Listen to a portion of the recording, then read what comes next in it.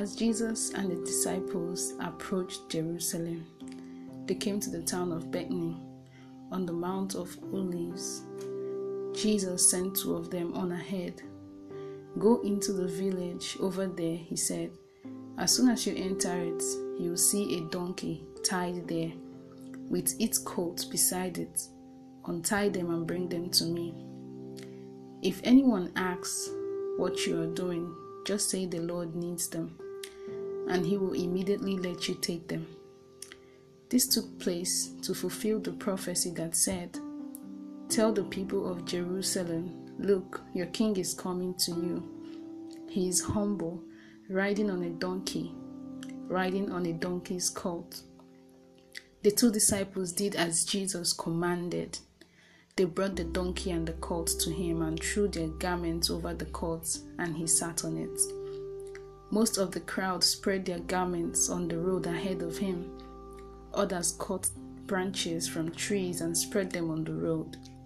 Jesus was in the center of the procession, and the people all around him were shouting, "Praise God for the Son of David. Blessings on the one who comes in the name of the Lord. Praise God in highest heaven." The entire city of Jerusalem was in an uproar as he entered. "Who is this?" they asked. And the crowd's reply is Jesus, the prophet from Nazareth in Galilee. Matthew chapter 21 from verse 1 to 11. Now, this passage is very familiar, and it is an event that just took place last week Sunday, the Palm Sunday, right? The triumphant entry of Jesus into Jerusalem. It is so significant in the life of Jesus because it is the process when his journey to the cross began. The process where his purpose began to come to an end. That was the toughest moment in the life of Jesus, right? As I began to think about it, as I studied this passage and read it, I began to ask myself, what might the feelings, what are the emotions, how did Jesus feel as he sat on that donkey, riding into Jerusalem with everyone shouting and screaming and praising him at that moment. But he knew that beyond that praise was pain, and beyond that praise was agony.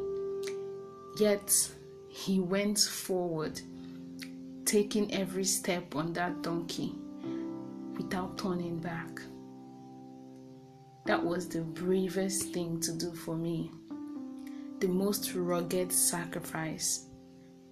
Jesus utilized every single moment in his life to make sure that he fulfilled his purpose. He utilized every time. He utilized every opportunity. He did not allow any slip past him. He had an understanding of the time and followed strictly the blueprints that his Father had made for him. He understood his purpose so well that he was willing to follow through despite the grief he felt. In verse 11 of Matthew 21, the people described him as a prophet because they did not understand the life purpose of Jesus. They did not actually understand that what Jesus came to this world to do was beyond being a prophet. He was the only one that knew the actual end of his purpose, and that was to be a savior, to be the lamb that was slain.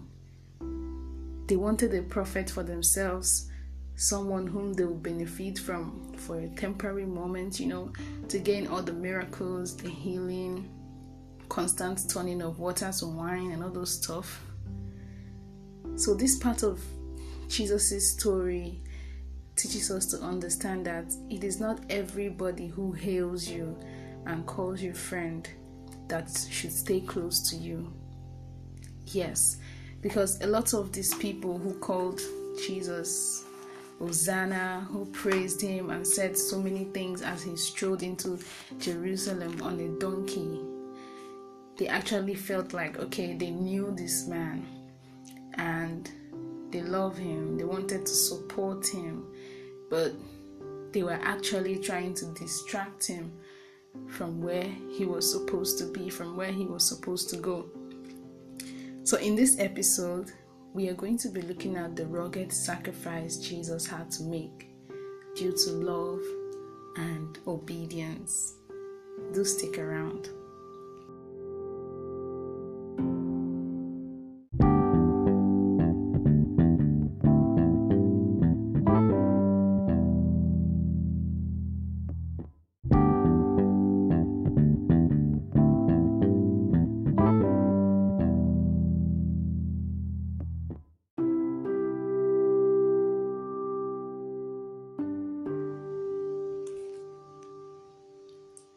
Romans chapter 5 verse 8 and 11.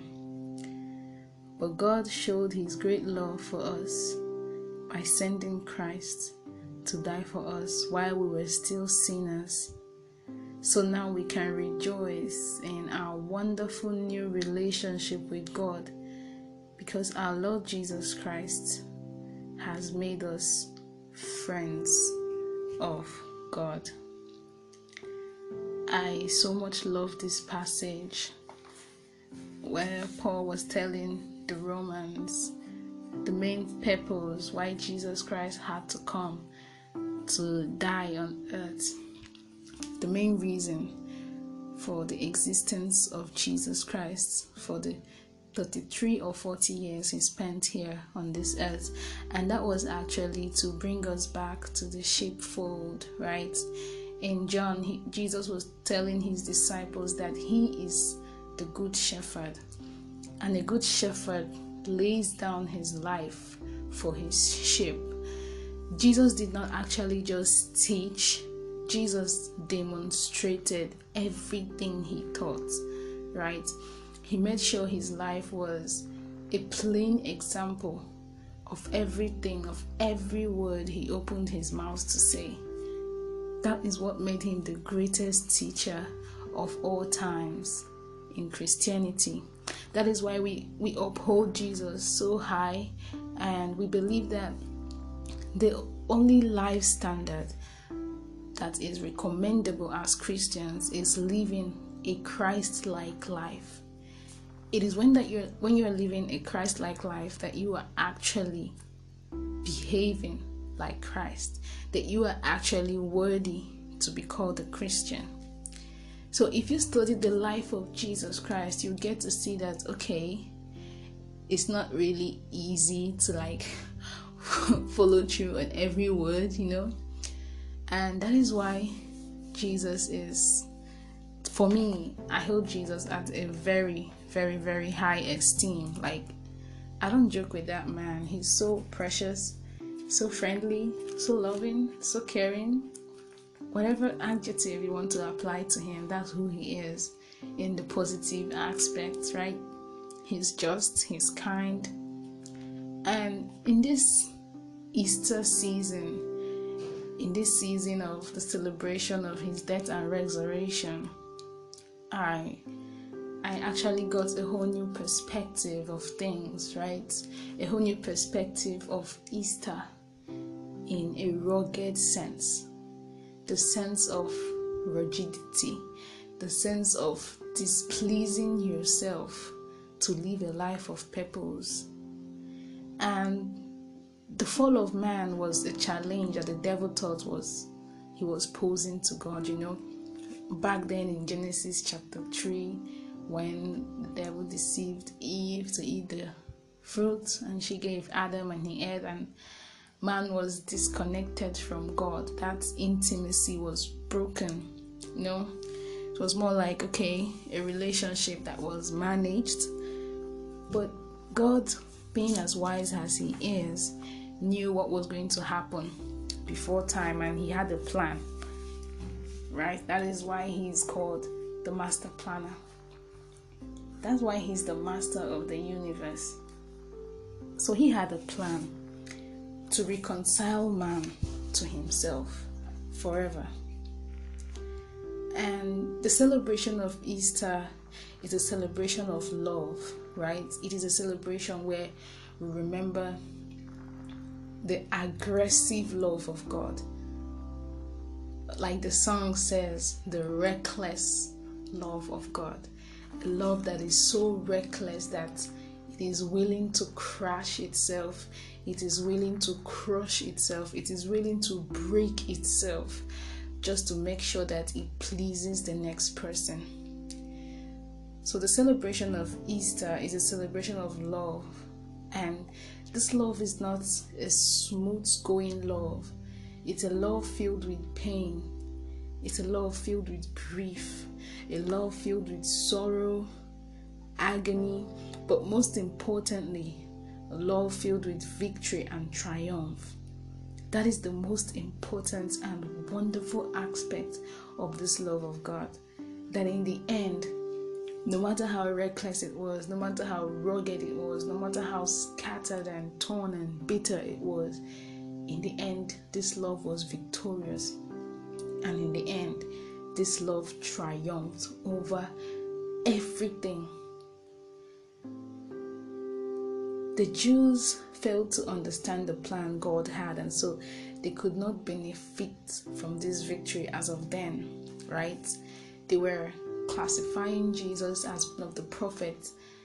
Got to a point Jesus had to even ask his disciples to be sure that the people whom he was working with actually knew who he was, because there was a whole lot of perspective from everybody around. Some saw him as Isaiah the second, some saw him as Elijah the second. So many people saw Jesus as so many things. Some said he was one of the prophets. But then Jesus, looking at his disciples, he said, okay, that is the other people's perspective, right? The people who are far away from me. Now you who have been so close to me, who have come to understand the in-depth part of my teachings, who am I to you? And at that moment, the Bible recorded that Peter said, you are Christ. You see, that is the most significant thing.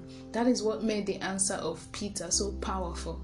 The Holy Spirit had to explain the personality of Jesus through Peter by telling them that Jesus is not one of the prophets. He is not Elijah. He is not Isaiah. Instead, he is Christ. Someone who came to die. Someone who came to sacrifice himself for a bigger purpose. The things Jesus did, majority of the things Jesus did, or one of the major things that Jesus did, the other prophets were not able to do it, and that is to die and resurrect after 3 days.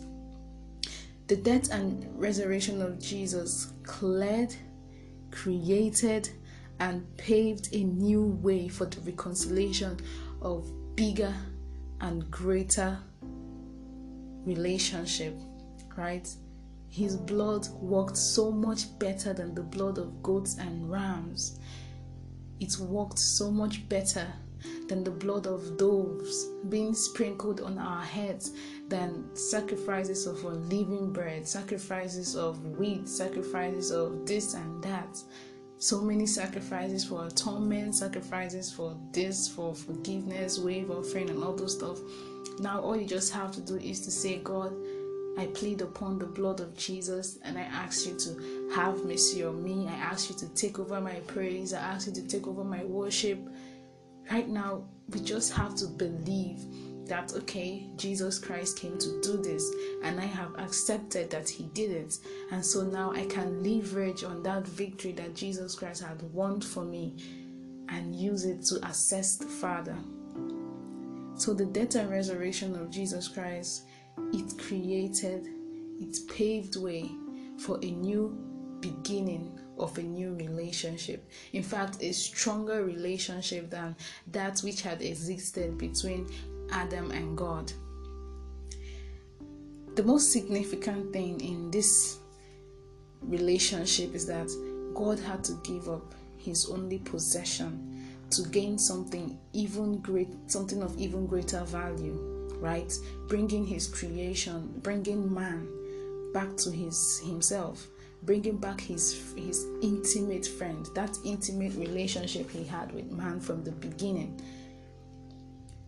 So God had to give up something that was so special to him. In John 3:16, which every Christian probably knows, it says that for God so loved the world that he gave his only begotten Son, the only thing he had, the only precious thing he adored, the only thing he held so close to his heart. He had to release it and say, okay, take this in exchange for my creation, in exchange for man. That is to say, God the Father so loved man. He so loved us that he was willing to give up his own Son for people who were not even related to him, right? To bring us back into that fold, like where we read in Romans, to make us a friend of his again, just like Paul said.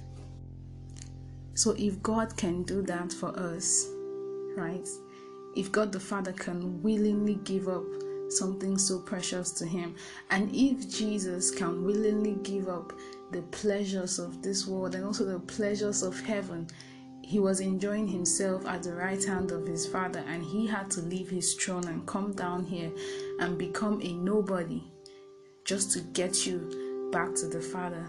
If God the Father can make such painful sacrifice, if God the Son can make such painful sacrifice to live in obedience of the will of the Father, my question for you today, this Easter celebration, is what is that rugged sacrifice that you are willing to make to get the bounty God has in store for you? You know, sometimes in our lives we hold on to things that are not supposed to be in our lives. We hold on to things that are actually stopping us from getting to where God wants us to be with him, from getting to that level of relationship and intimacy God wants us to stay with him. And in the end, we lose out from the bounty that God actually has in store for us. So what are you willing to leave? What are you willing to give up? It might be a relationship. It might be a job. It might be a certain belief. It might be something you are the only person that knows what that thing is. All right. In my life recently, I had to end something. It's not going to be painful. That is why it is a rugged sacrifice. You're not going to find it funny. You're not going to find it amazing. But in the end, you still have to let go and let God. Right? I love that statement. Let go and let God. That is how to live a purpose-driven life. You're not just living for yourself. You're not just living for your own benefits, for your own pleasures. You're living remembering the fact that, okay, you were bought at a price for the sake of someone, and you belong to that someone. So Jesus Christ taught us that we gain more by losing, right? We gain more by losing. You just have to let go of that pain that you have felt for such a long time. Let go of that person who has offended you. Let go of that hurt. Let go of that relationship that is of no benefit to you. Let go of that job.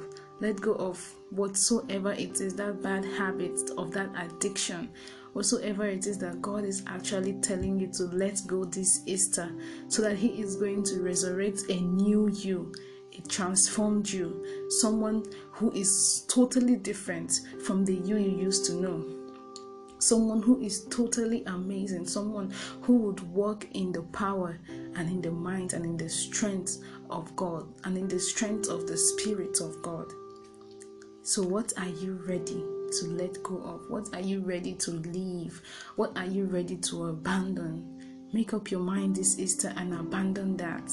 Make up your mind to take up that rugged sacrifice. Make up your mind to make that rugged sacrifice, to go through that painful love, to go through that part of love that is filled with sorrow and grief, with the thoughts that at the end, you are going to come out with a love victorious, with a love triumphant, with a love worthy of acceptance, right?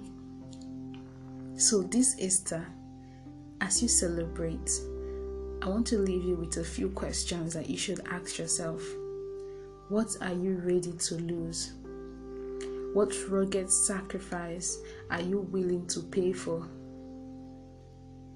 What rugged sacrifice are you willing to make for love, to live a purpose-driven life? Remember that in the end, it's all about purpose. It's all about being able to live and achieve that God-given purpose that has always been the plan. So remember that sometimes you have to lose to win more. Thank you very much for listening, and happy Easter in advance.